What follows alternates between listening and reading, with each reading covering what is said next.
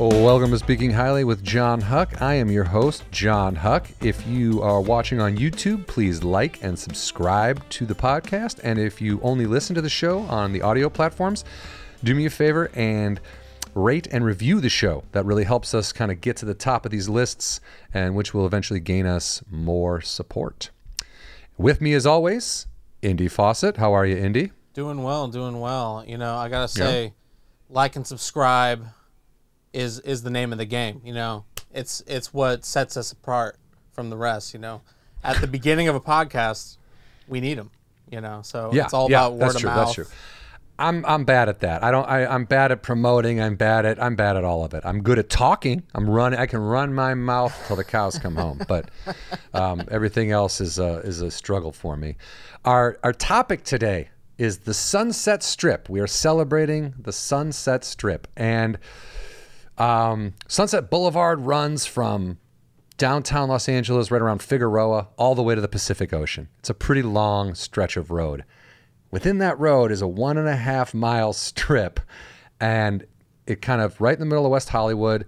It's got Key Club, the Rainbow, the Comedy Store is there, different bars, clubs, rooms. But back in the 80s, it was the mecca of, I'll just say rock and roll, but for me, I mean like glam rock and 80s rock, you know.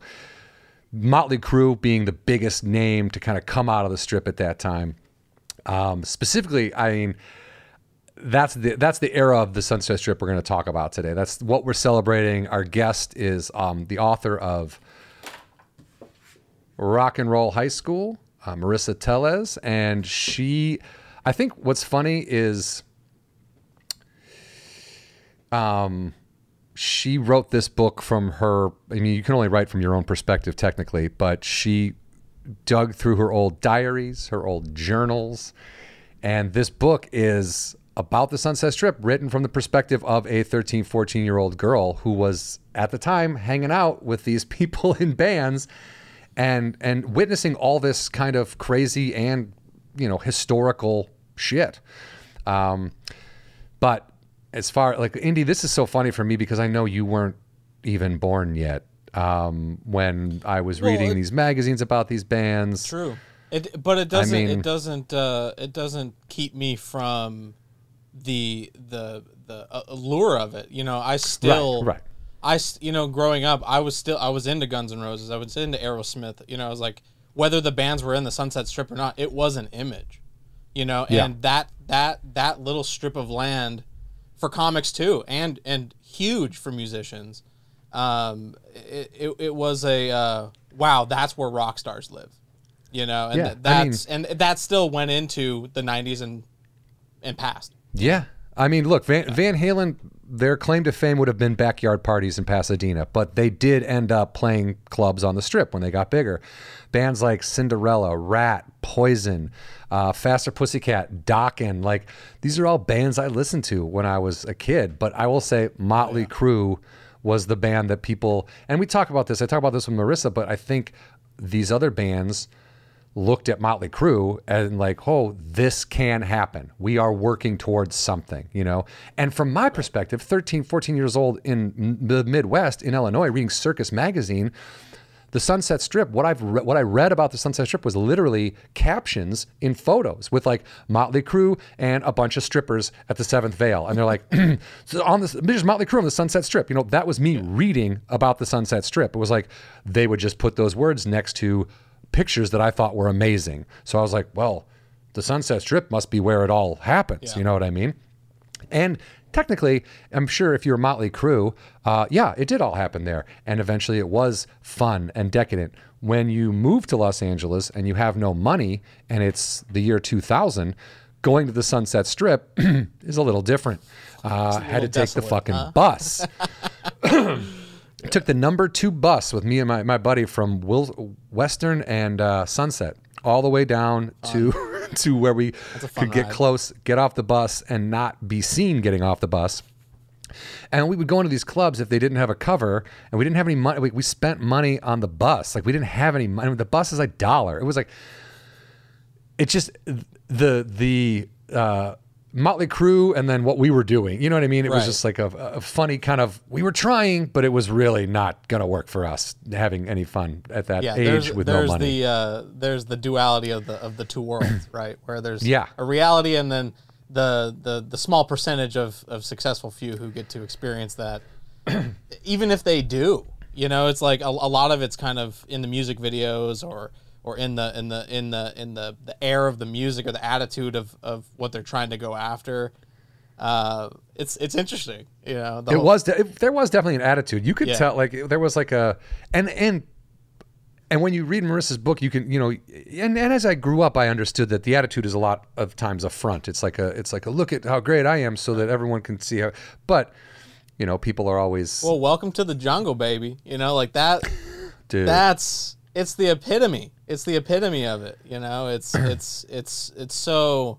Like, I'm sure that's why that song was used for Grand Theft Auto, like the theme song for Grand Theft Auto, because it's just like, do whatever you want, it's fun, you know? Yeah, like, I mean, that adrenaline, was, you know? And back in the day, I mean, that was literally do whatever you want, it's fun, it's like, you know, and at that, like 1989, I mean, when 90, I would say whatever year Nevermind came out, Nirvana, I mean, it was like, it was really an overnight shift of, we're looking at this is the kind of thing that everyone likes, to fuck off, we're over here now, and this is what we're all listening to. 91. Yeah, okay. So, and Marissa talks about this. We get into The Shame, which I loved these bands growing up. Yeah. And then it was like, and then when I heard Nirvana, I was blown away. I thought Nirvana was amazing. I thought Pearl Jam was amazing. I was really into that music. And then it became like, okay, yeah, I shouldn't really mention Look What the Cat Dragged In by Poison. I shouldn't really go around singing Whitesnake tunes, because that's not cool anymore. That's not hip. The tone shifted, right? The tone shifted. Yeah. And when you're young, you're afraid to just be who you are, which is such a tragedy, because, like, you know, I'm older now. I'll fucking put on Poison as soon as we get off this thing. I'll listen to whatever. I listen to whatever I want to listen to, because that's what I like. Yeah. And that's how we should all be. And, and no one else's opinion should fucking matter. But when you're younger, it does. And you don't want people to know. So I was a closeted glam rock fan for a long time, and always loved metal, but no one's going to really make fun of you if you have a Slayer, like, you know, oh, you like Slayer? It's not like, it's like, oh, okay, well, that's a little unsettling, but it was never like you could get mocked for liking these other bands, you know? Right. Yeah. Sorry, coughing. And so, but it was like a 10-year period when you would sort of be mocked for these bands. And like Marissa says, that was right as they started to make a comeback. And it was with Metal School. They started as a joke. They were like a comment. It was like, oh, look, we can go see a band do covers of music we used to listen to when we were in middle school. Isn't this funny? Right. That's how it started. I'm telling you. And I only went to see Metal School once. And then when they became Steel Panther, I went and saw them once.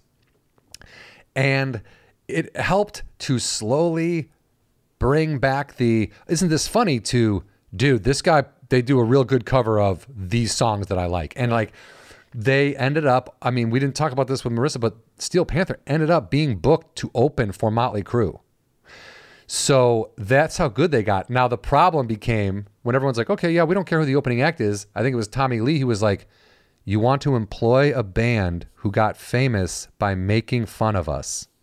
Joke's on us, I guess, you know, because Steel Panther, again, they started out as a joke. They were like, but the musicianship you have to play those tunes, they are talented. And the dude has pipes, man. That dude who sings, he can do Van Halen, he can do whatever, man. He's good. It's the Weird Al effect.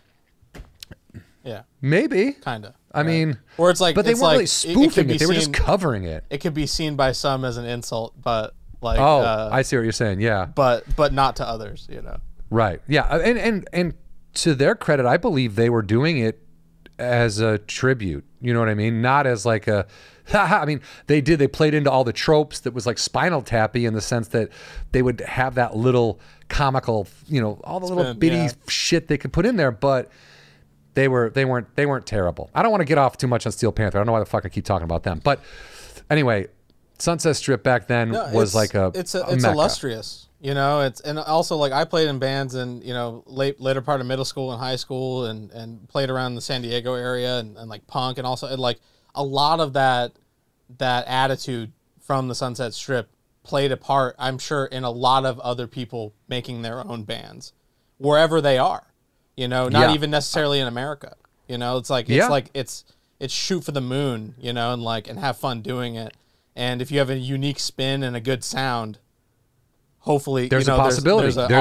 You have a chance. Yeah. You have a chance. And I think, like I said, you see Motley Crue do it and you're like, oh, maybe we can do it. Right. Exactly.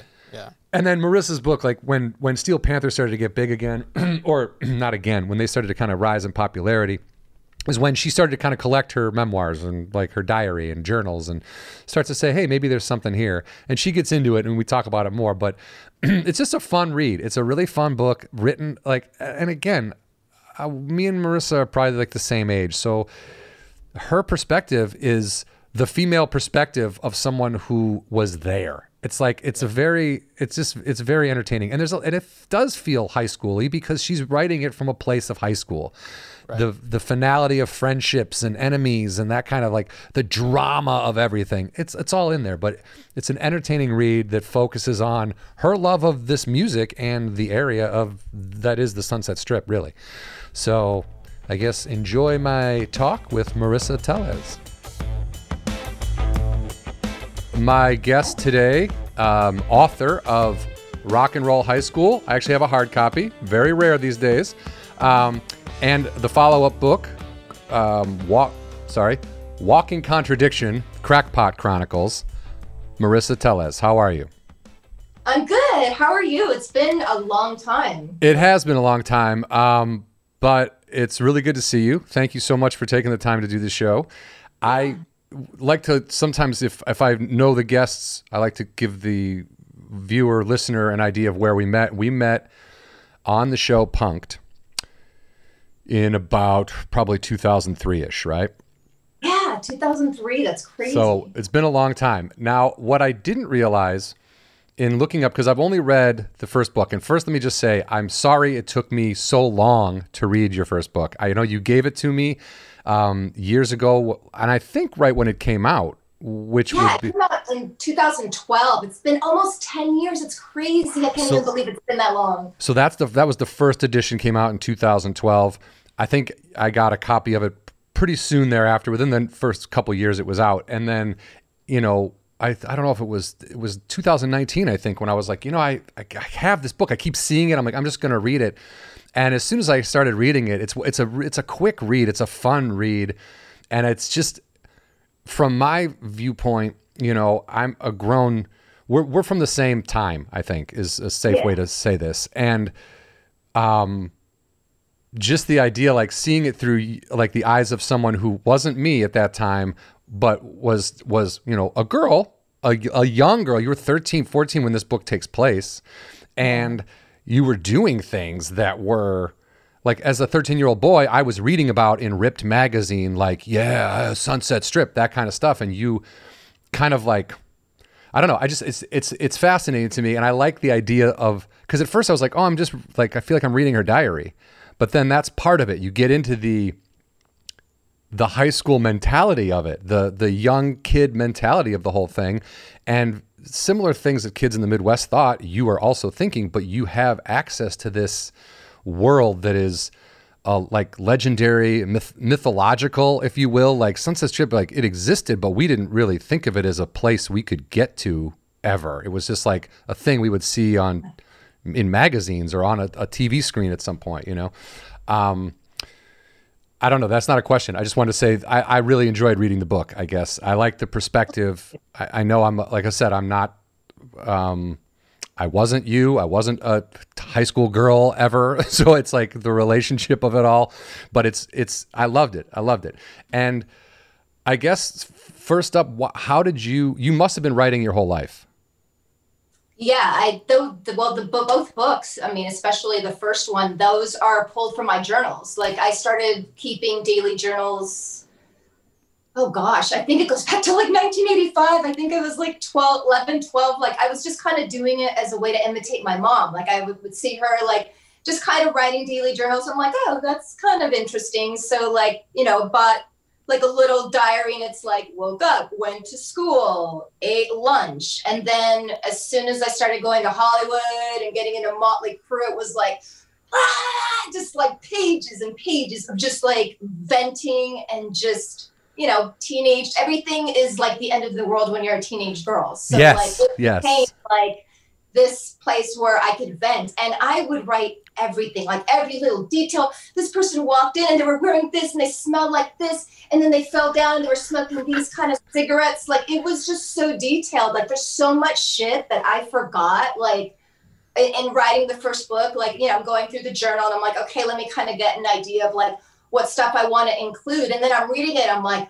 I completely forgot about that person. I completely forgot I even went to that club. Like I would have, if somebody would have asked me, oh, you've been to whatever, I would have said, no, I don't think I ever went there. And then here it is in my journal, like detailed, like the bathroom, everything, the people. And I'm like, oh my God, I totally remember now. I completely forgot about that. That's so crazy. But at the same time, like, it was a little exhausting because I am reading myself as a 14 and 15-year-old girl. And it's run on sentence. It's like a page of, she said, he said, oh my God, this and this. And then there's a period at the beginning of the page, and I'm reading it back. And I'm like, oh my God, I'm just exhausted from like reading my self-talk in my journal. But I captured myself as a teenage girl. That's, what I was. You yap a lot. Everything's the end of the world.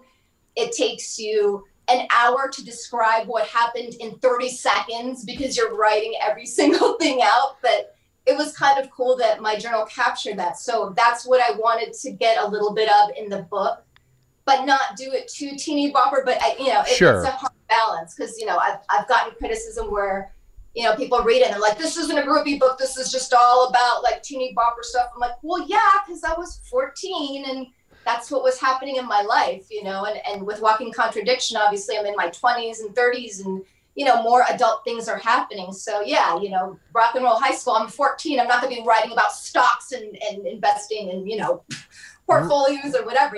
These were the problems of a 14-year-old girl. And because of what you did with this writing every day and detailing everything, I mean, you are able to recall and remember and write down things that happened that most human beings, like, and I know, like, when I think about myself, sure, I've, maybe my brain was a little bit pickled back in the day and maybe that's why I don't remember things or whatever. But like from that era of your life, it's hard. Like the older you get, the more distant that stuff becomes. You kind of forget about it. And like you said, you forget people's names and faces and being able to go back through your notes like that and through your diary, I'm sure one, it was painfully, not embarrassing, but like when I think about like poetry I wrote in high school or, your emotions and like, I like what you said about it. Everything is the end of the world. Every relationship that ends is a final. There's never this person likes that person. Well, then that person is fucking dead to me. Like that kind of stuff is very high school and very like we talked about it with like my so-called life and the writing of that. Like everything is just so final. There's no bouncing back from anything. And yet all you do is bounce back as a kid. You know what I mean? It's really funny. I guess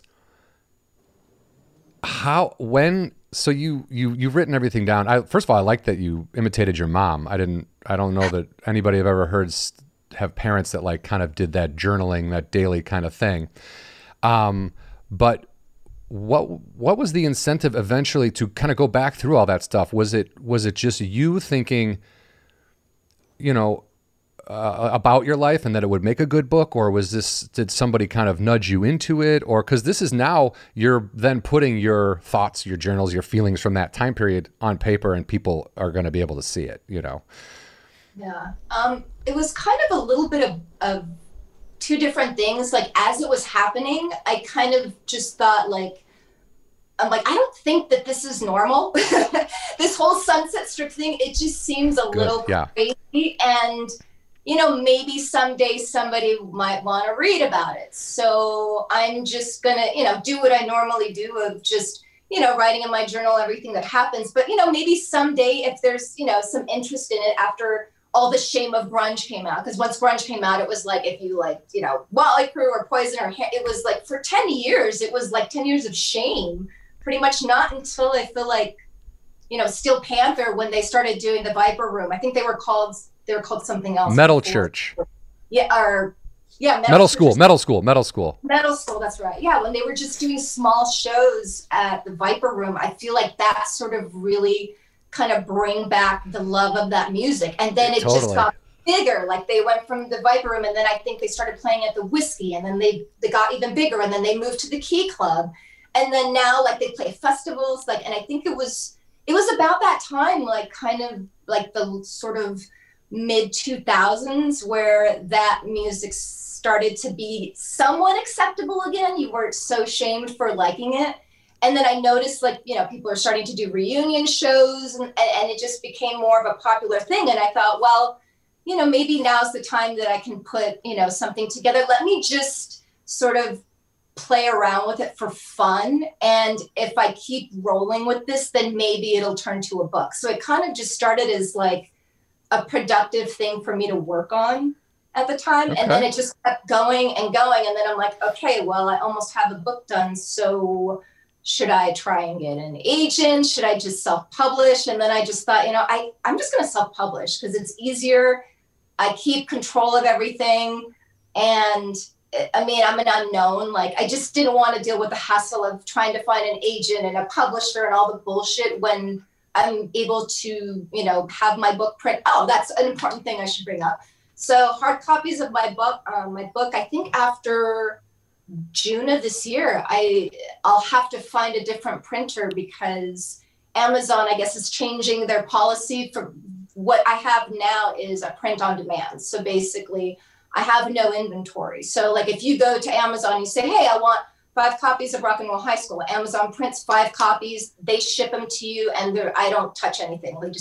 They give me the money and then that's it. But I guess they are getting rid of that department. So now everything is going to be like, you can get it on Kindle, ebook, on Amazon, but the physical copies, I believe after June of this year, will be no more. So I think I'm just going to order like kind of a stack for myself to keep at home, and then maybe look for a printer at some point. But like, it's, you know, it's not like the book is flying off the shelves right now. So, right. You know, it kind of sucks like at that time, you know, but again, like Amazon offered this, you know, just a really easy setup to, you know, upload your book, upload your covers, to make revisions on it. And it just seemed like the easiest and, you know, the perfect solution for me. So I said, yeah, let me just self-publish this thing and put it out, you know? So this book is self-published? I didn't even know that that's how you did it, I don't think. Or maybe I did, but I forgot. Because first of all, I've sort of looked into trying to see how easy or complicated it would be to get a lit, like an agent or whatever. It's hard. It's like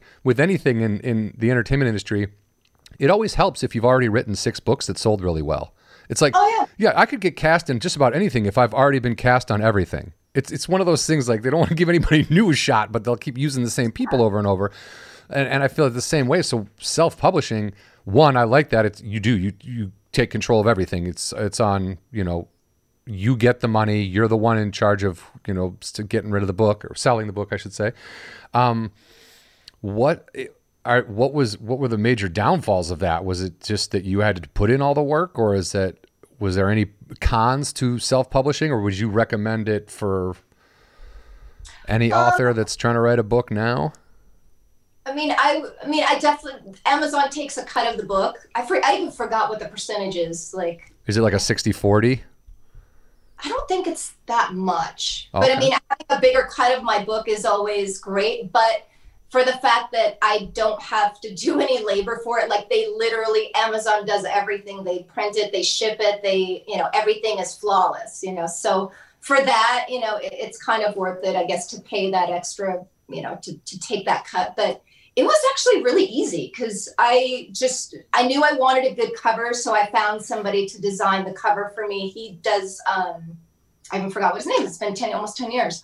Yeah. He did a lot of like wrestling flyers, like band flyers stuff. And he did some stuff for friends of mine. I'm like, I really love what he did. I like his look and his style. So I just said, you know, have you designed a book cover before, and he's like, no, just flyers, but I'll give it a shot. Just give me the dimensions of your book, and I'll figure it out and give me an idea of what you want. So I said, okay, kind of told him a little bit, and he sort of put his creative spin on it. And I love it. Like what he did with both covers, like he did both covers. So Casey Quintal.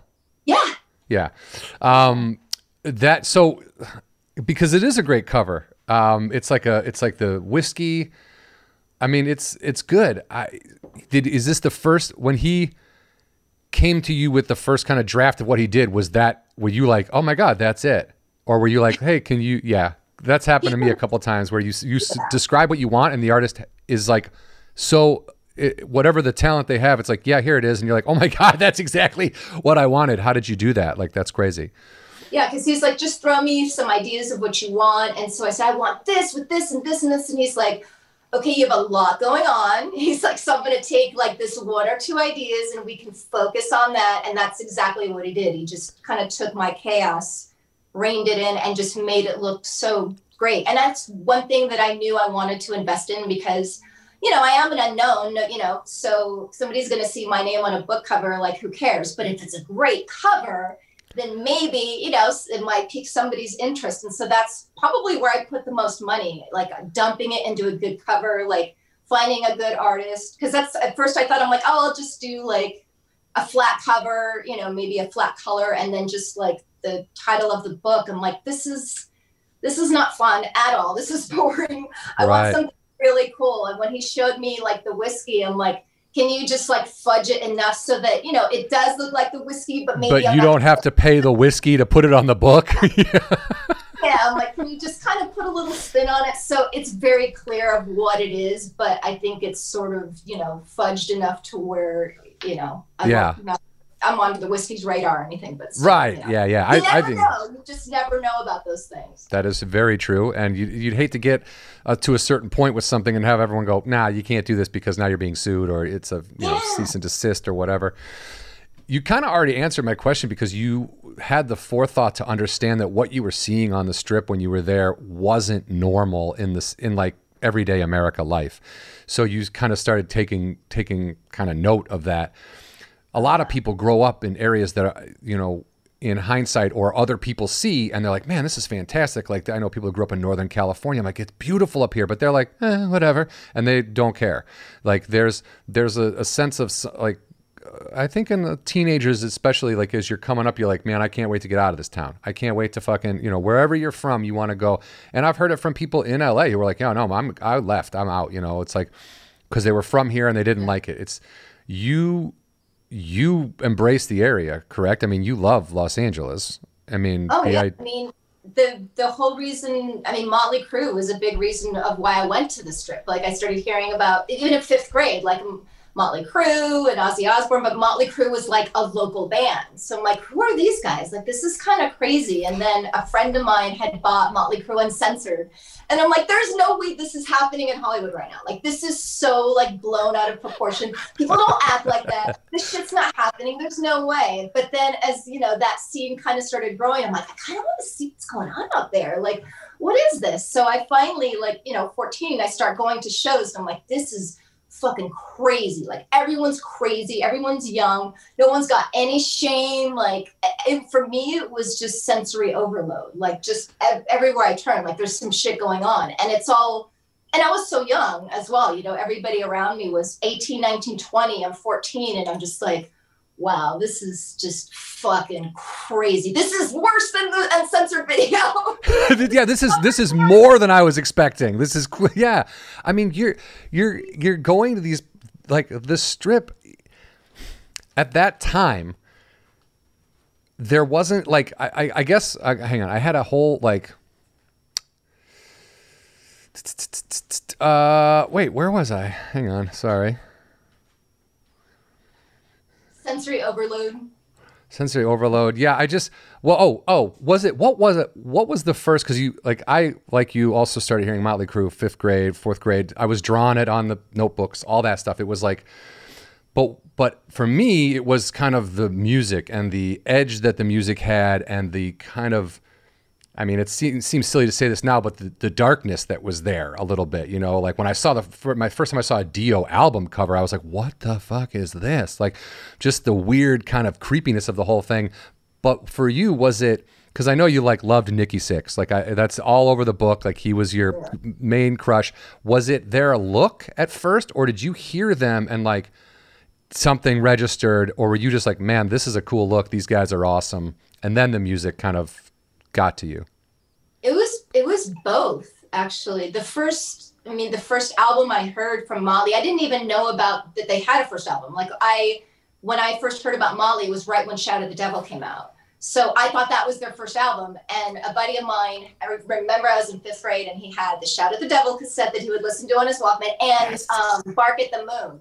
Those were his 2 that had come out, I think, in 83 or something like that. So he's always listening to them. I'm like, oh. And so I was listening to them, I'm like, oh, this is crazy. Never heard anything like this before. And then looking at them, I'm like, okay, they're kind of scary. Like and it was kind of like a curious fear, sort of like, because at that point, the only music that I listened to was, I mean, my bands of choice that young were like the Go-Go's and Duran Duran. Like I was into all the new wave stuff, and my parents, you know, influence was, you know, music from the 50s and 60s, but of current music, it would be like Queen and Blondie. Okay. But that's still not, you know, a Motley Crue. It's still not in that area. So Motley Crue was sort of like my gateway drug into that whole scene.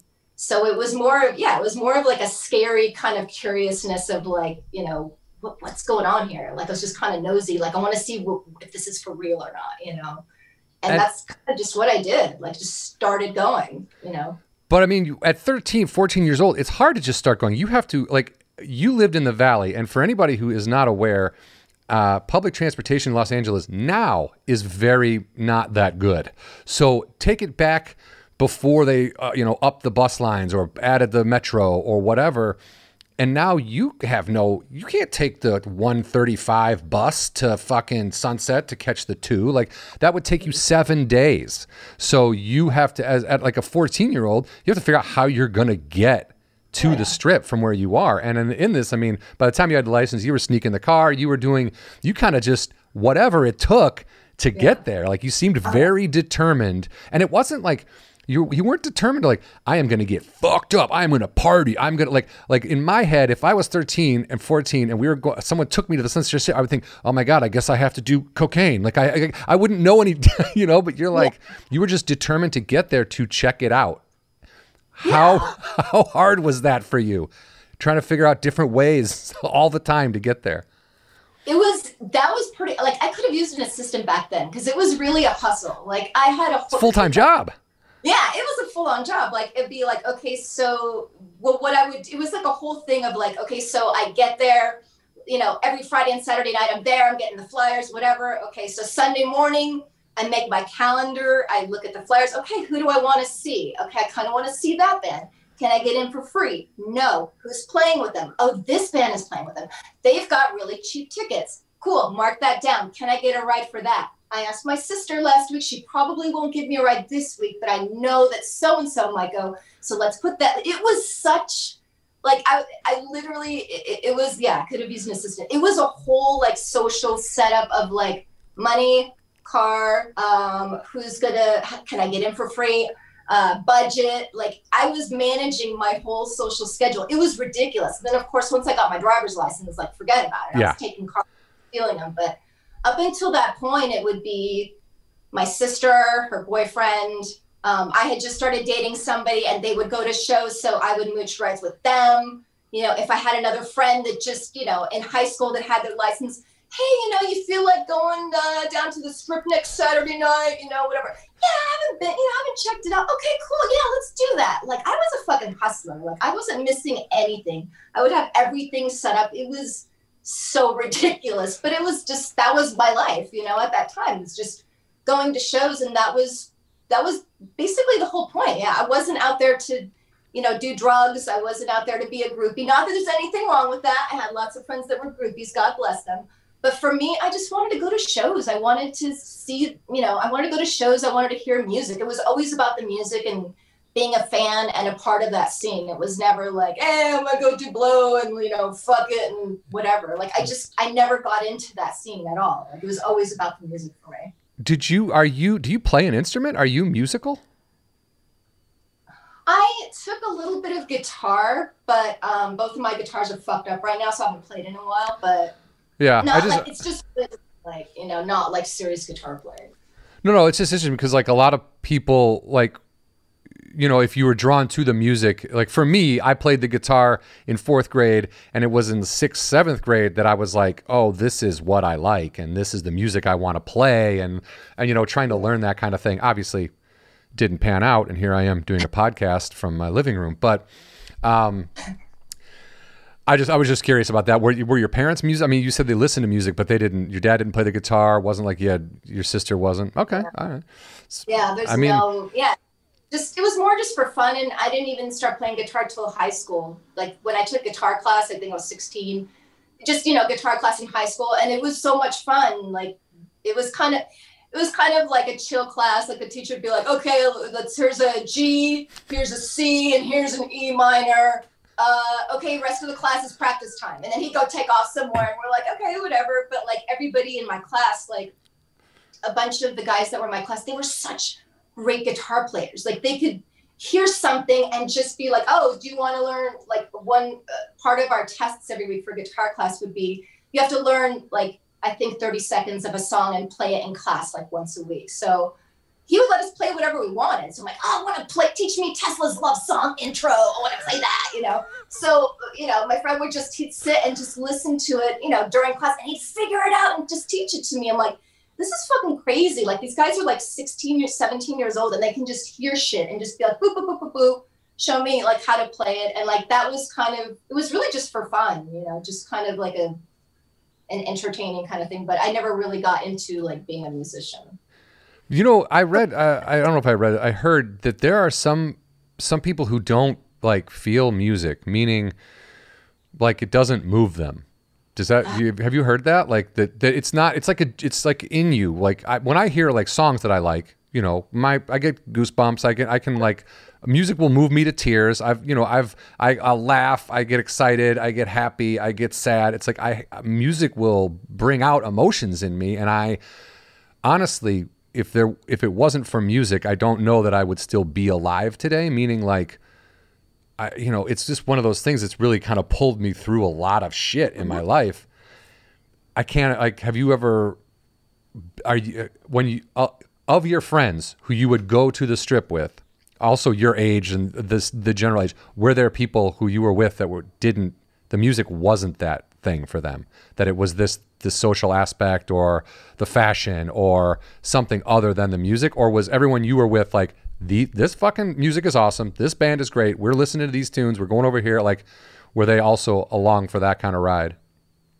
Those people were mostly the ones that I would meet in Hollywood. Like the people that I went to high school, like they would go with me to the strip like once in a while, like, oh, maybe once a month or something, but they weren't really into it. They just kind of thought it was like whatever, like, oh, why do you want to go there? It's, you know, there's a party down the street. I'm like, I've been to that party down the street for the last 2 years. I want to do something different. Like, let's just meet different people, like hear different music. So when I started going to the strip, I would meet other girls like me that were 14 and 15 that felt exactly like I did, that loved the bands that I did. So that was how I ended up connecting with them. And it was a thing of like, yes, we love the music. We would be there front row, screaming, yelling, like, you know, and I still do that. If it's a band I really like, get the fuck out of the way. I'm going to the front row.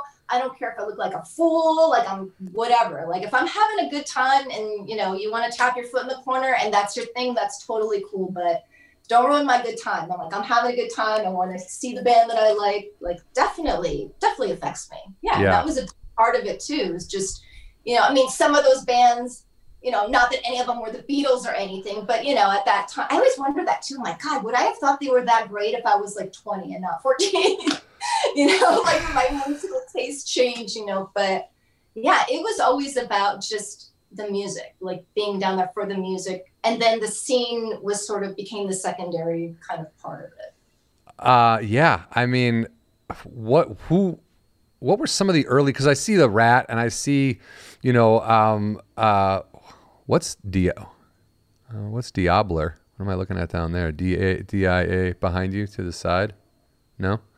Nope. Other side? Oh, this. Yeah. Oh, this is really cool. So this is signed by Brian May.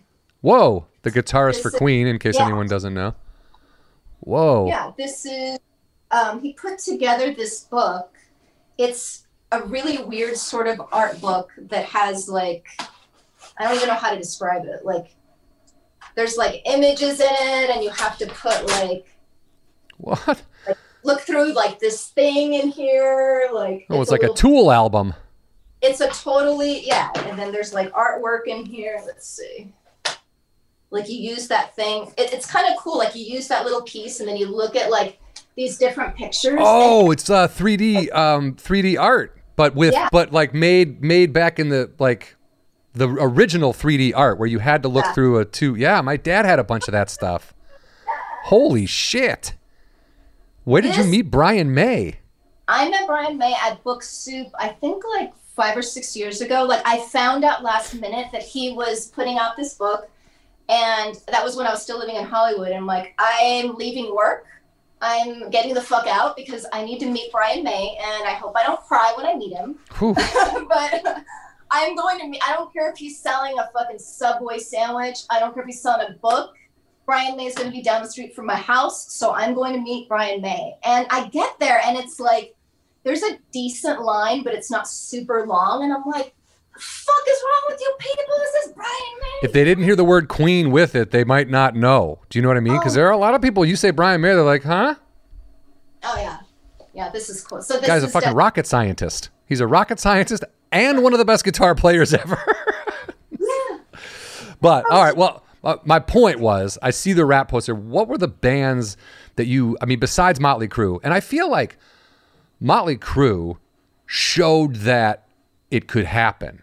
Like the bands on the Sunset Strip saw what Motley Crue did. And before Motley Crue, Van Halen wasn't really a Sunset Strip band. They played Gazzarri's. That was their big thing. But then by what we're talking about in the 80s, like Motley Crue's Shout at the Devil is, it's an iconic album. I mean, their first album is good. It's really good. Shout at the Devil is the best Motley Crue album that there is, in my opinion. But once that kind of started blowing up, other bands saw what Motley Crue had accomplished, and they were kind of already doing the same things. Like you said, the Flyers. Flyers were huge, all that kind of stuff. Who were the bands that you saw early on that blew up, that you're like, yeah, that makes sense? See, I came in on the tail end of that. So I didn't start going till about 87, 88. And by that time, Motley was big, Rat was big, like all of that. They'd already blown up. That hair metal thing was huge, yeah. So like it's funny, like I came through like sort of like the end of that, like I think probably the only two bands that sort of went off to do anything. There was a band called Razzle, and they were a bunch of like, they had long hair and they were my age, and they're just kind of like skater boys or whatever, and just had kind of fun pop rock, music, played Gazzarri's, then just kind of disappeared. And then all of a sudden I see a band called Lit, and I'm like, wow, that guy kind of looks like that kid that was singing in Razzle. And I'm like, and then I Google, I'm like, oh, okay, so Razzle became Lit. So there you go. Wow, interesting. And that Lit is the car when I was drunk and I fell asleep on the bathroom floor or whatever, that song. Someone tell me, please tell me why. No, am I wrong? Oh, yeah, that's them. Yeah, the car is in the front. Yeah. Well, that's crazy. Razzle's not the same band that the drummer for Vince Neil manslaughter charges. He like got drunk and killed the drummer for Hanoi Rocks. Hanoi Rocks. The guy's name was Razzle. Sorry. Okay, my bad. And now are there any bands that you saw that were just starting out that fizzled, that you felt could have been something bigger? Meaning, and bands fizzle for a million different reasons. A lot of it though tends to be egos once things start to work. Was there anything you saw, like, because you did have, I don't want to say front row seat to this thing, but in this book, you talk about some of the bands that you went to see that were just either starting out or getting their footing, and then there's not like the point of the book isn't to follow these bands, so we don't really know kind of what happened to them after this out of your life. But is there anybody you saw that you were like, man, they could have been the next Motley Crue, or they could have been something bigger? It was probably the first band that I started to see when I was 14. It was a band called Taz, and they were so good, and they were already headlining. They had all this money behind them. They had, I forgot who they signed with, some big label. They had an album out. Like, they just really seemed like they were going to be, you know, on their way to be the next big thing, and then just fizzled, you know. And I think a lot of that too, like when I came along is because it was sort of in the tail end of that, you know. So a lot of those bands were started, you know, when they were starting to take off, it was kind of at the wrong time, you know, that it was right when that sort of scene was starting to fizzle out, and they maybe got sort of mixed in the shuffle, and the record companies are putting their focus in, you know, a different genre of music, you know, and just kind of knowing that the sleaze metal, or whatever you want to call it, is kind of dying out. So sleaze I think that metal happened to a lot of that. Yeah, sleaze, I mean, metal. there is that. The bands that came out around that time, like probably another great band is Tora Tora. Like, they were so good, but just when, you know, those bands that came out towards like the late 80s, like, you know, you really had to kind of, you know, maybe change your style slightly, maybe with the time, but then you don't want to do that because then you want to be you. So maybe that doesn't work either. Yeah, it's just bad timing. It is bad timing, especially if you're like, band is that type of band about to hit it in like 1989, 1990. Like, that is not your time. But there, and that's it's a shame because, you know, it's hard work being in a band. Like, when you look at Los Angeles, even now, like the amount of musicians, and when I say that, I mean I'm including people who just want to be rock stars. I'm including serious musicians. Like, you drive up and down the strip on a Friday or Saturday night, and it's people unloading their gear out of vans, and just the sweat, and then trying to get people to it. It's hard being a comedian starting out, getting people to go see you at a comedy club, much less getting people to drive to the Sunset Strip, park somewhere crazy, get to fucking pay all that money, pay it to then come see you play for 15 minutes, and then a slew of other bands who could all very well suck or be awesome. You know what I mean? It's a fucking roll the dice. But I don't know what my point was, except for support going out to, yeah, it's interesting that you mentioned that, because it's hard to, you know, I mean, I've been around musicians all my life, and I see, you know, I mean, some are successful, some, you know, aren't, but most, like, you really, unless you're on like an arena level, you really have to like hustle, like, to, you know, even just make some money, you know, I mean, touring, it's been so bad too. I feel like terrible with, like, you know, with COVID and all these bands that make their money on these tours, because, you know, nobody's really making a lot of money selling albums anymore. It's a whole different time now. So, you know, the bread and butter is touring, is merchandise, and to have that shut down, like, it's terrible. Like, I felt so bad for, you know, a lot of my friends that are tour managers, that are musicians, that are, you know, on the crew, like, they just all of a sudden, like, the rug is pulled out from you. Like, what do? You know, and it's crazy. Like, a lot of musicians have gone to Twitch. You know, I've become a Twitch addict in the last like 6 months. Like,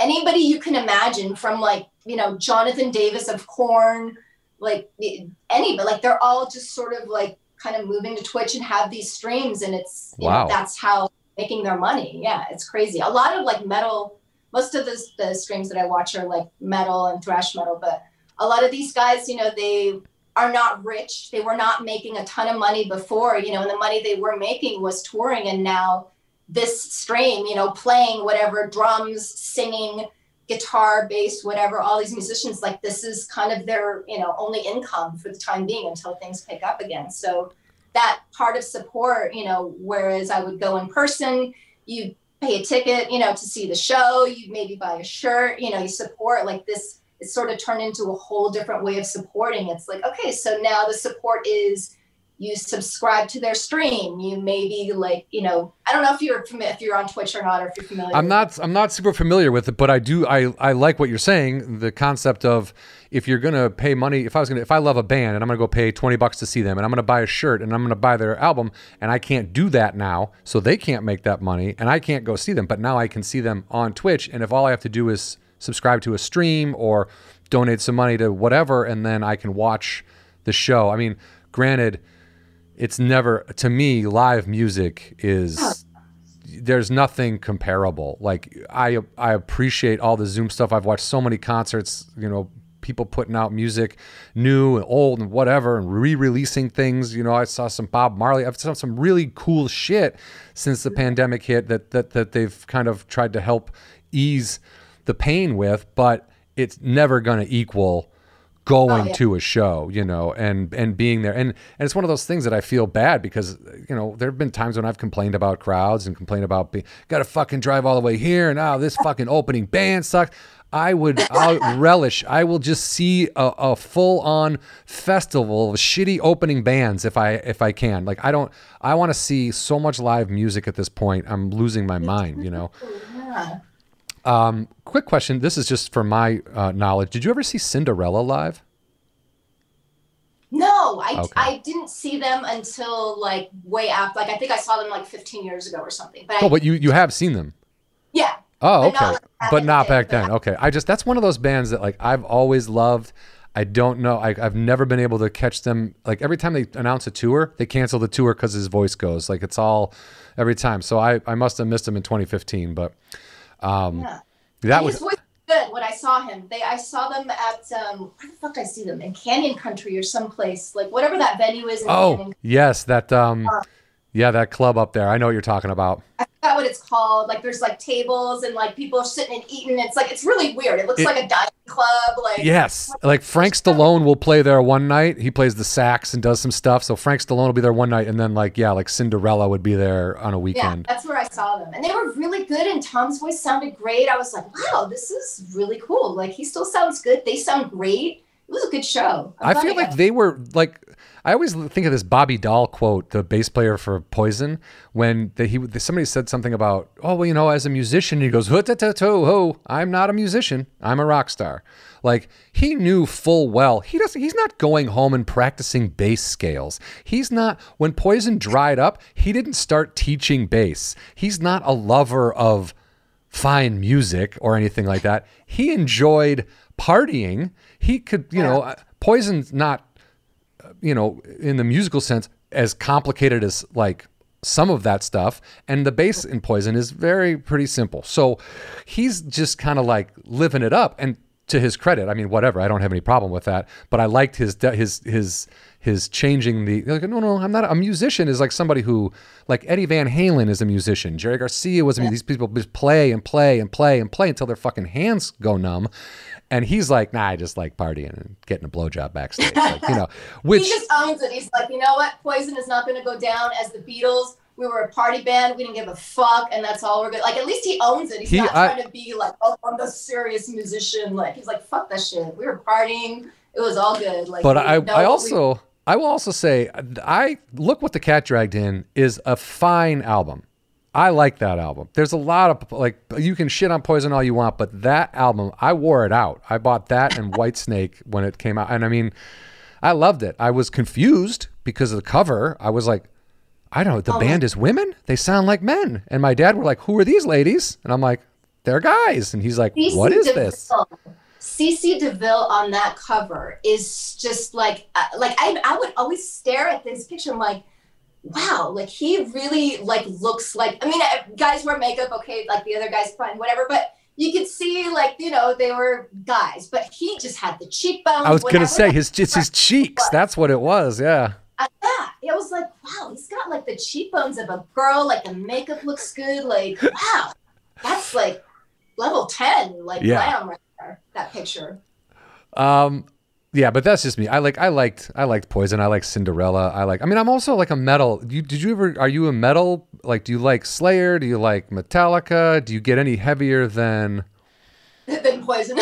Well, no, but just, I mean, because there's a definite like cutoff point to that where you're like, yes, I love glam rock, I love Motley Crue, but then at a certain point, someone's like, well, I'm not going to listen to fucking Cannibal Corpse. I'm not going to, it gets a little bit, It's funny because my thrash sort of knowledge has grown since I joined Twitch. It's very weird. Like originally, like my knowledge of thrash was just, kind of like Anthrax. I love Anthrax. I love, just kind of like the bigger Metallica, Megadeth, but not super crazy fan, but definitely appreciated them, love them.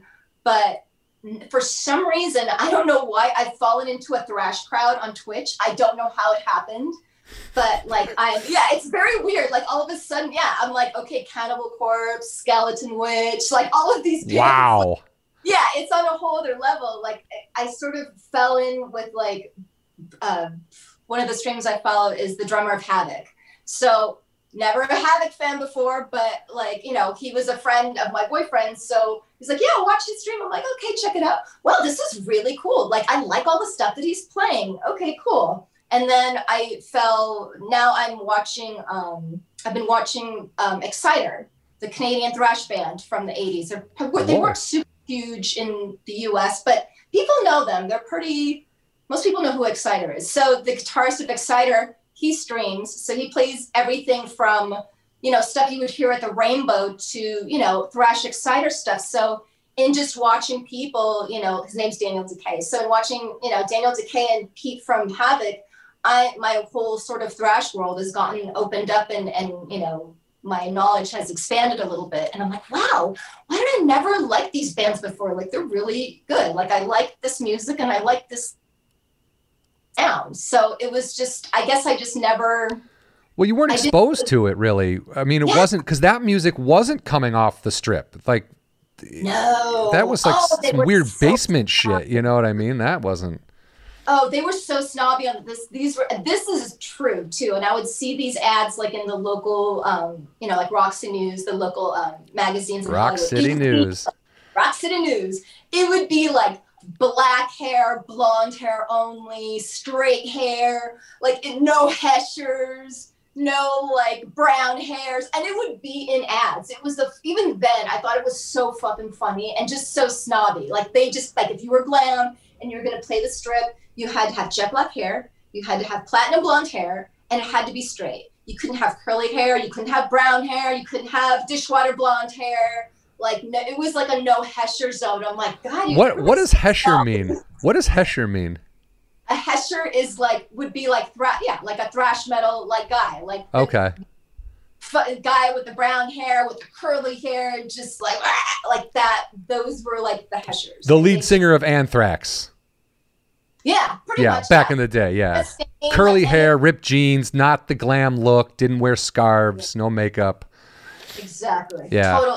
Total, yeah. Metallica, Megadeth, those were Heshers, like straight up, like, and it was, I didn't think it was a bad thing. Like, I think that's fine, but just, it was a thing on the strip where like, we just want it to be like glam. That's just funny trying to make it an exclusive club. You're like, this is a fucking street. This is a strip of area. Like, that's funny to me, especially now because metal is so like that kind of music is just so inclusive, and it's just like anybody, you can look like anything and fucking play. It doesn't matter, It was so dumb. Like even then, I thought it was so stupid. I'm like, just let people play. Who's gonna play? Let whoever's gonna play. But it was just so saturated with. Glam and sleaze metal of it. Like, I never saw thrash bands ever play this. Maybe at the Troubadour, somebody, but like nobody. Random, yeah. Like it was just such a glam-dominated area. So yeah, I don't think. I have friends that are into thrash music, but yeah, I don't think I really had like heavy exposure to it the way that I am now. Like I just, listening to play, a little Motley Crue, and then all of a sudden they're going into like Cannibal Corpse or Skeleton Witch or some, crazy band that I've never even heard of. I'm like, wow, I really like this. This sucks. Like I missed out on all this, it's like listening to, it's new old music for me. Yeah. You're finding it now, which is, it's like, think about, for me, it's like when I first heard Led Zeppelin or Van Halen, I wasn't discovering those bands. Like they'd already put out multiple albums, but when like my discovery of them for myself was life-changing. You know what I mean? It was earth-shattering, if you will. Talking about Troubadour, and that's not on the Strip, but like, what were your favorite venues? Because Gazzarri's was not, it was the Key Club back then at that point. It was the Key Club after Gazzarri's. Right. So, but it wasn't Gazzarri's when you were going there. It was Gazzarri's. Yeah. Oh, it was. Oh, yeah. Oh. There's a picture, I'll have to send it to you, but there's a picture of me in the LA Times in the front row at Gazzarri's, and I'm taking pictures of that band Taz, and you just see me in white. I don't know why I was wearing white. But it's literally me in the front row with a camera, and it's like pointed up, and there's just this guy walking by, and it's a picture from like the entertainment section of the LA Times, and I guess they were, covering what was happening on the Sunset Strip or something. So it's this picture, from behind the stage, and you can just see me center stage. I'm just front row, just picture, And a friend of mine in high school had sent it to me a couple of years ago, and she's like, "Look what I found." I'm like, "Oh my God, I forgot." Like, I remember when it came out, and I had completely forgotten about it. And I was like, "I'm so glad you sent me this picture," because that picture is perfectly me, like described in just a photo. It's me front row at a show, taking pictures, documenting everything. That's exactly who I was. That's exactly who I am still. Like, it's the perfect, like, if anybody said, what were you like, or how are you in terms of music or supporting, like, just look at this picture. This is it right here. To me at 15, 16, like, back in the day. But yeah, I went to Gazzarri's quite a bit. What was, because Gazzarri's has a little bit of a rep of like, I just finished a Van Halen book that talks about how at the time when Van Halen, like, and this is before you were going there, it was the 80s, like earlier 80s or late 70s, but they were kind of like, record guys wouldn't go see bands at Gazzarri's. It was like, oh God, this fucking shithole. Like, they were just disgusted by it. And to the credit, even when it became the Key Club, it was still filthy inside. So, but was there, I mean, did you guys talk like that? Were you like, another show at Gazzarri's, or were you just like, fucking, I just want music? There was a weird thing about Gazzarri's. Like, I don't know why people it was kind of like looked at as sort of like a dump and a Hesher club. Like, it was kind of like, oh, you should be playing the Roxy and the Whiskey and the Troubadour. Like, you're playing like, people would play Gazzarri's, but first, I don't know why there was like that weird sort of like kind of nose up at Gazzarri's. Like, yes, it was a shithole, but like, there was a lot of is the Whiskey a palace? I mean, if we're being honest, like, these places that I've always wanted to go to, like, my first time in the Whiskey, I could barely, my feet would just stick to the floor. Like, I could barely walk. It was so gross in there. I was like, oh, okay. But again, I loved it. I had a great time. And I'm sure when I was younger, plastic cups, beer, and metal, I could have just lived in there, I don't know why Gazzarri's had that weird sort of. I think it was the owner. I think the owner was not as likable as, and he kind of made it that way. That's my take on just the Van Halen book, but I could be wrong. Unless, are you best friends with the owner? Is he like your uncle or something? I don't even remember meeting Bill Gazzarri. If I did, I must have met him when I was really young. I remember seeing him a lot, and then just around the club, but then also at the Rainbow seeing Mario, who owns the Whiskey and the Rainbow. Like, just seeing those two, it was sort of like a weird sort of, not mafia Godfather thing, but just to kind of see those two just kind of walking around or hanging out. You're just like, oh, okay, like, who they are, but like they owned those buildings, but because of what they allowed to happen in those buildings, that's how they became who they were. Does that make sense? Like, if Bill Gazzarri just owned a club and was like, yeah, my name is on it, and he was never there and didn't care what happened to it and whatever, but he was like, I like these bands, I want this music. And again, a lot of it is, this will make me money. These bands bring people in. And if you're not bringing people in, get the fuck out, because it's all about alcohol sales and making $1 at the door. I mean, I've just tried to paint these guys like they were saints who loved music, but they loved money is what they did. It was, and there were hot girls, like, Gazzarri's. Yes. Miss Gazzarri's contest. So he's there with the Miss Gazzarri's girls, like, hanging out. Like, he was all definitely up in that. So he yes, it was about money, but also like, hey, I own this place. There's all these hot chicks and, great crowd coming in. Like, fuck yeah, I'm going to hang out and be, I am the Dawn of the club. Like, of course, exactly. Ass, like it's not too bad of a life to have, No. I mean, look, and as you get older, why not? Fuck it. Who cares? Of those clubs, what was your favorite? What was your, like, where you were like, oh, great, there's a show here, and this is my fucking, my pride and joy right here. I always liked the Roxy because the sound was always good. I liked the layout. The stage was low, like, because back then, like, I mean, I was shooting with like a 35 millimeter, film. There was no digital back then. So, like I'm holding shit and it's like I'm trying to change a roll of film, standing up, trying to change a roll of film, pulling it out, trying to not let the light not expose it. Yeah. Oh my God. Like, it's just a shit show. So like, having, a stage that's, kind of a little bit easy for me to like handle my shit, like, or I would just plan like, I'm going to see another band tomorrow and I've got 3 photos left on this roll. So let me just take these last pictures, or I'll take, a picture of somebody in front of the Roxy or something, just so that I don't have to fucking do this when there's, this band is playing tomorrow, like it was the whole thing. But the Roxy was probably my favorite. Like I just like the space. I like the layout. And like I said, just the sound was always really good in there. I just remember it always really good. And for anyone who doesn't know, the Roxy is located basically next door to the Rainbow. You just kind of walk across the parking lot and you're right there.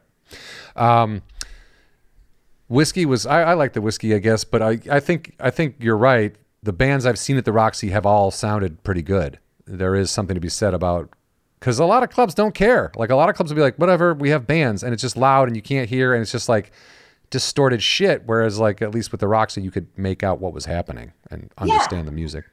And I'm not that picky. I mean, I obviously, I'm not a musician. Like I don't know a ton. Yeah, you don't have perfect pitch. You're not like, oh, you fucking bend a note there. What's wrong with you? No, yeah, exactly. That's not. But like general, like I can, get a general sound of like, oh my God, like this bass is way too loud, or like I'm not like, you get a general sense, of sounds somewhat decent,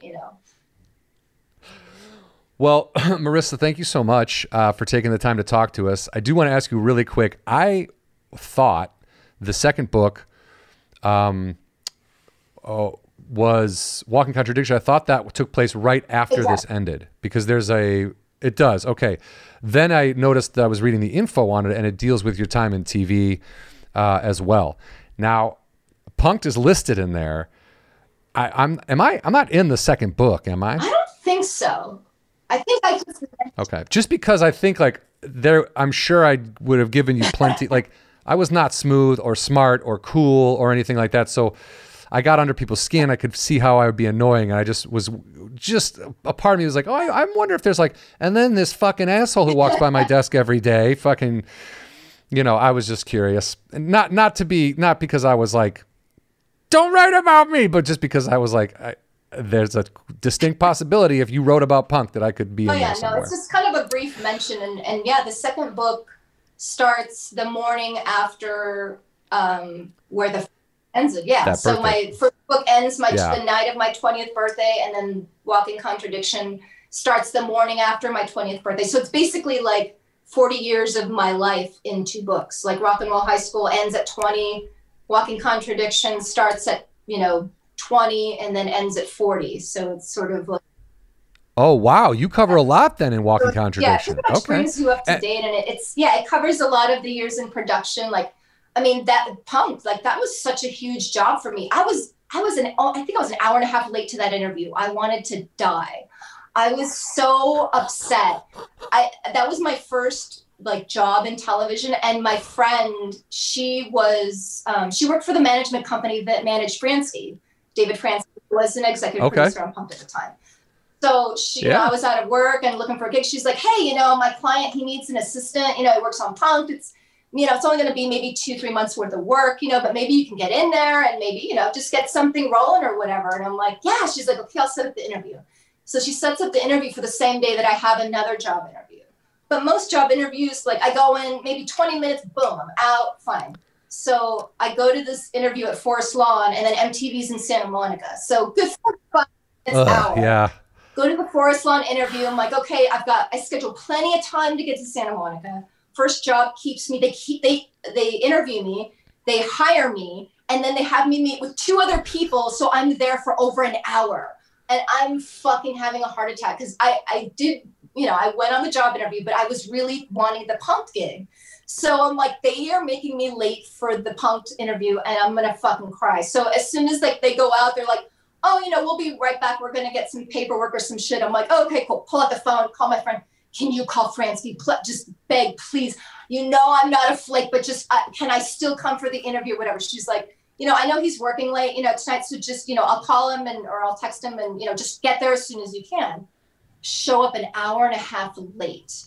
I'm sweating. I'm like, I remember walking through the parking lot and I'm like so pissed off. I'm like, I'm so mad that even though they gave me this job, I'm so fucking mad that they made me late for the job. They took this other chance from me. Yeah. As I'm walking through the parking lot, I'm like, you know what? I'm going to get this fucking job. I don't care what I got to say. I don't care. I'm working on Punk'd. I'm going to fucking get I walked in there determined. As soon as I walk in, Fransky's in his office and there's nobody else in the office. Everybody's gone. Yeah, we're all just Fransky in his office, and then I just kind of, peek my head and I knock. I'm like, hey, are you David Fransky? And he's like, you're over an hour fucking late. I knew it. He fucked with you. I knew it. And I just stood there. I'm like, I know. And I didn't want to say that I was on another job interview, so I just said, I'm like, there was a crazy accident. There's no excuse. I am not. I saved a baby from a burning building. Oh my God, it was awful. I said all the shit, and I'm like, but I promise you, I'm like, I am a reliable person. I will make your shit look good. I'll answer your phones. I'll get your coffee. I will be the best assistant you ever had. I'll stay late. I'll do, I'm a fucking hard worker. He'd already hired you before you'd gotten there in his head. He was already like, I'm going to fuck with her, and if she doesn't cry, I'm going to hire her. That's kind of what happened, because after maybe 2 or 3 minutes, we kind of just started talking, and I kind of got a sense of his personality, and he's like, okay, I need somebody who kind of has a thick skin and isn't a little, isn't sort of like a wallflower and, whatever. And he's like, okay, so I get she's kind of a broad, she's kind of a big mouth, I think she's going to fit in here well. She's a mouthy broad. So yeah, and then he hired me. He's like, okay, you start on Monday, and I'm like, holy shit. I go home and I'm like, fuck, I have 2 jobs. And so I accepted the job, but then I accepted the first job, and I'm at home and I'm like, okay, so first job, more money, health insurance, retirement, job stability. Second job, less money, no job stability. This rinky-dink thing that might not last 2 more weeks. A job for 5 seconds that's paid less than this job. Let's see. For more work and more stress, probably, with the Punk'd job. Let's see. What's the smart decision here? I'm going to go work on Punk'd. Yeah, you don't need to make smart decisions at that age. I was like, you know what? This job that I got, those jobs will always exist. But this is a foot in the door, and I really think I can make the best opportunity of this. And I'm glad I did, because now, I'm a production controller for a marketing agency. I can work from home now. That never would have happened, if I hadn't taken that Punk'd leap. And because that went from executive assistant, and then Fransky had me, coordinate a pilot that he did. He's like, what do you want to do? Do you want to be an assistant all your life? Do you want to coordinate? Where do you want to go? I'm like, yeah, I want to go up the ladder. So he's like, all right, I got a pilot coming up. I need a coordinator. Don't fuck it up. I've got a good PM that will train you. Don't fucking Fransky.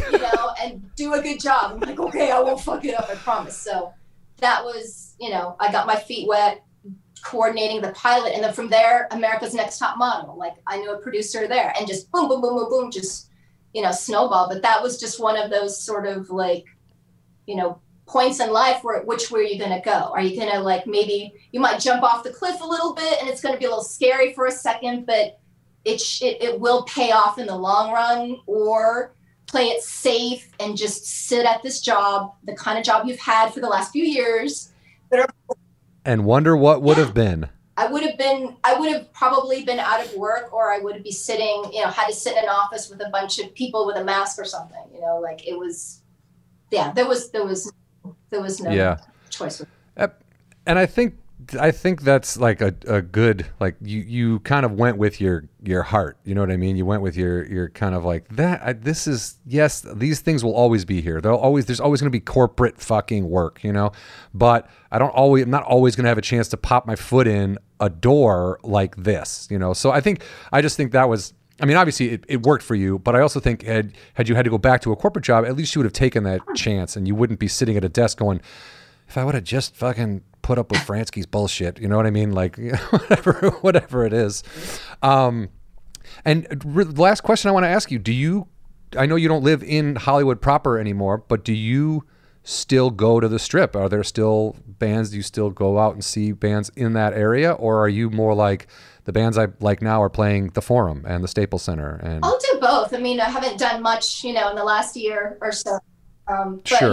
I'll still do both. Like if friends have a show, I definitely will go and support that. If it's, I mean, the last concert I went to was Guns N' Roses at the Palladium. That was, you went to that like show. The end of 2019, I think. It was like September. Yeah, it was like, September, October of 2019. That was like, How was that? That was such a last minute thing. A friend of mine had called me a few days earlier and she said, I might get on the list for this.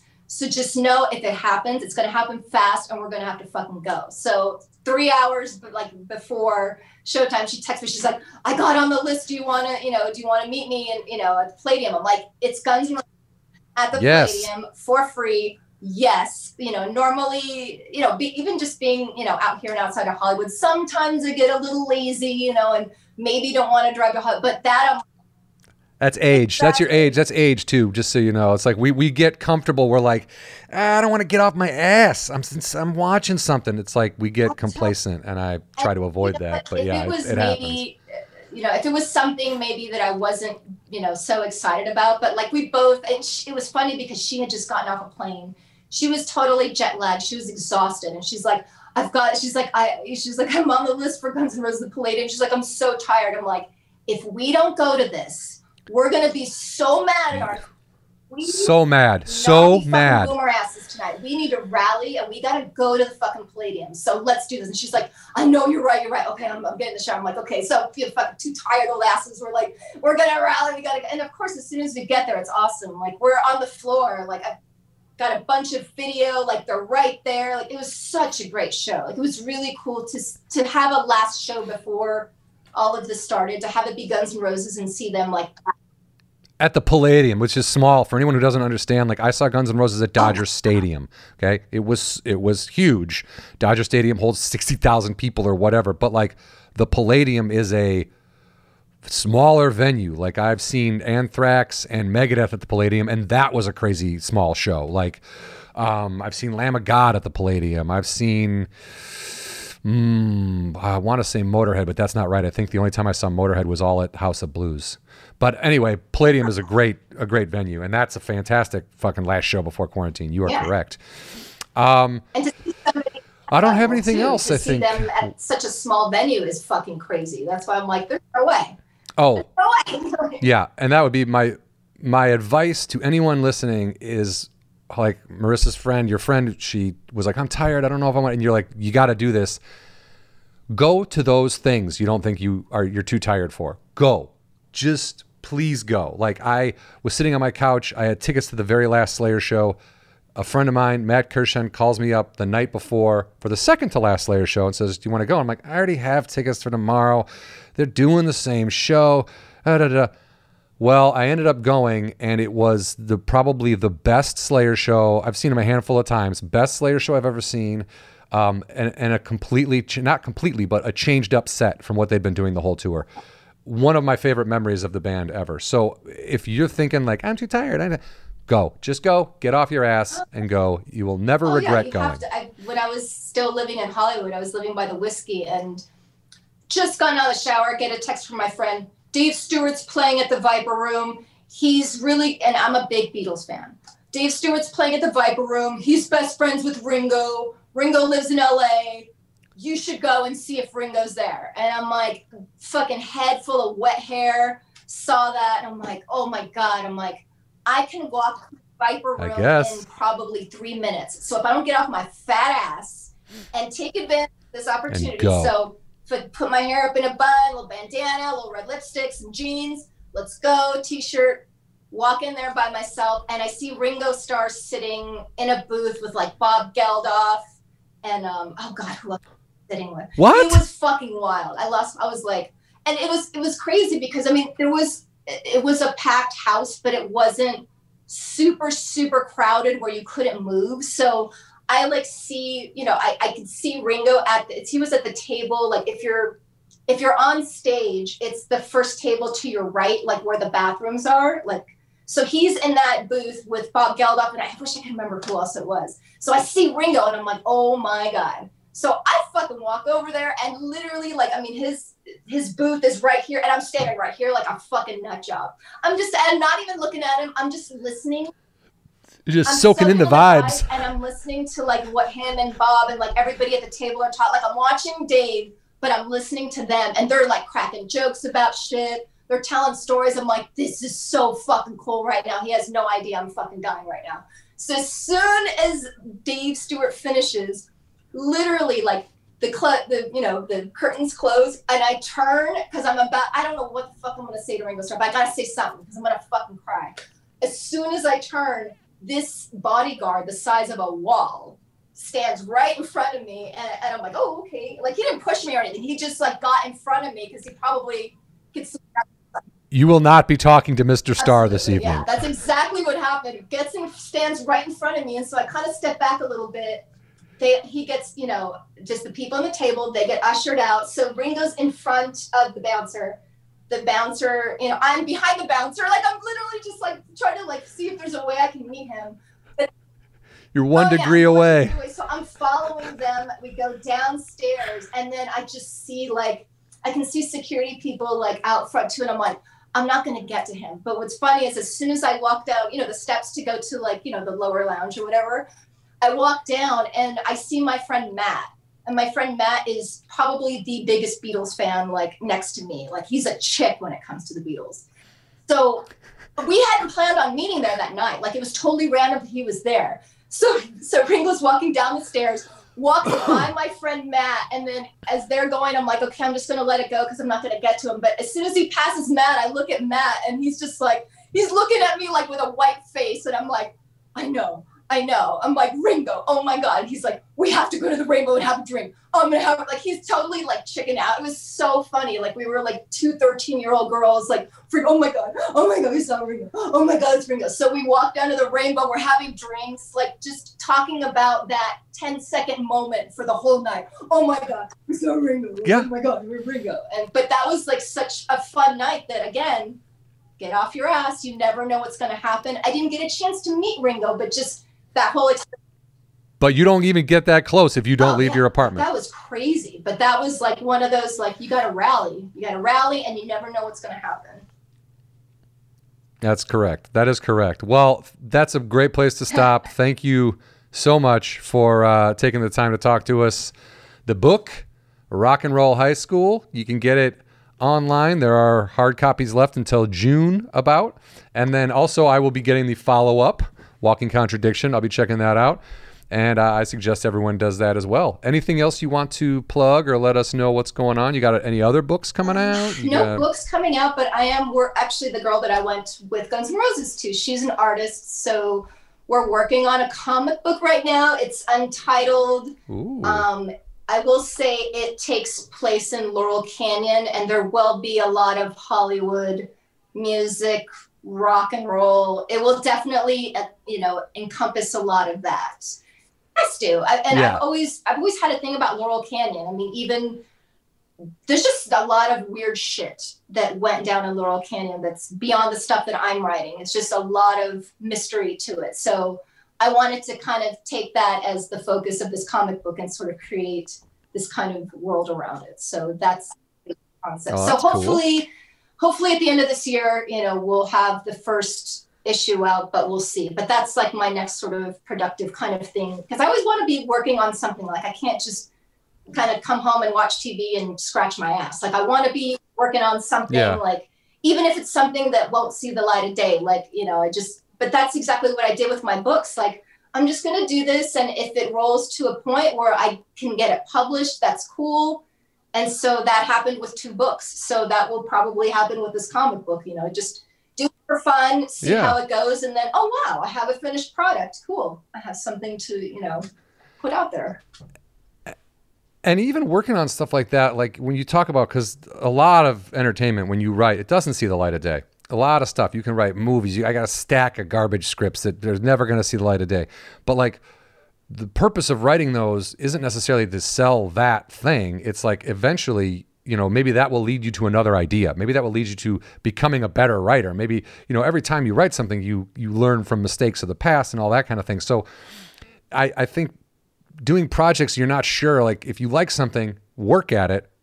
You never know where it's going to go. And the book is a perfect example. You didn't know, but I'm entertained by it at this point. So look at that. It's a success as far as I'm concerned. Yeah. Thank you. And thank you so much. We'll put up links to like where they can get the book and everything when we post the show. And Marissa Tellez, thank you so much. Yeah, really appreciate it. Thank you for having me. It was good to see you after so long. Oh my God, great to see you. I'm happy. Like music festivals, like Sunset Music Festival or something. That's what I was going to say. I always see you and Evan. I miss like that, just being out and like, oh, hey, look, someone I know. It's like, it's bumping into somebody. It's insane. Yeah. We'll be back there soon. We'll be back there soon. All right. Well, thank you so much. I really appreciate it. I'll see you soon. Thank you for having me. Bye. All right. And that is Marissa Tellez, everybody. Rock and Roll High School, full title, Rock and Roll High School, Growing Up in Hollywood During the Decade of Decadence. Again, really enjoyed my talk with Marissa, and the book is fantastic. We'll put up links where you can get it, and we'll put up links to her new book as well, or newer book, I should say, Walking Contradiction, Crackpot Chronicles. Thank you so much for listening and watching, and we'll see you next time.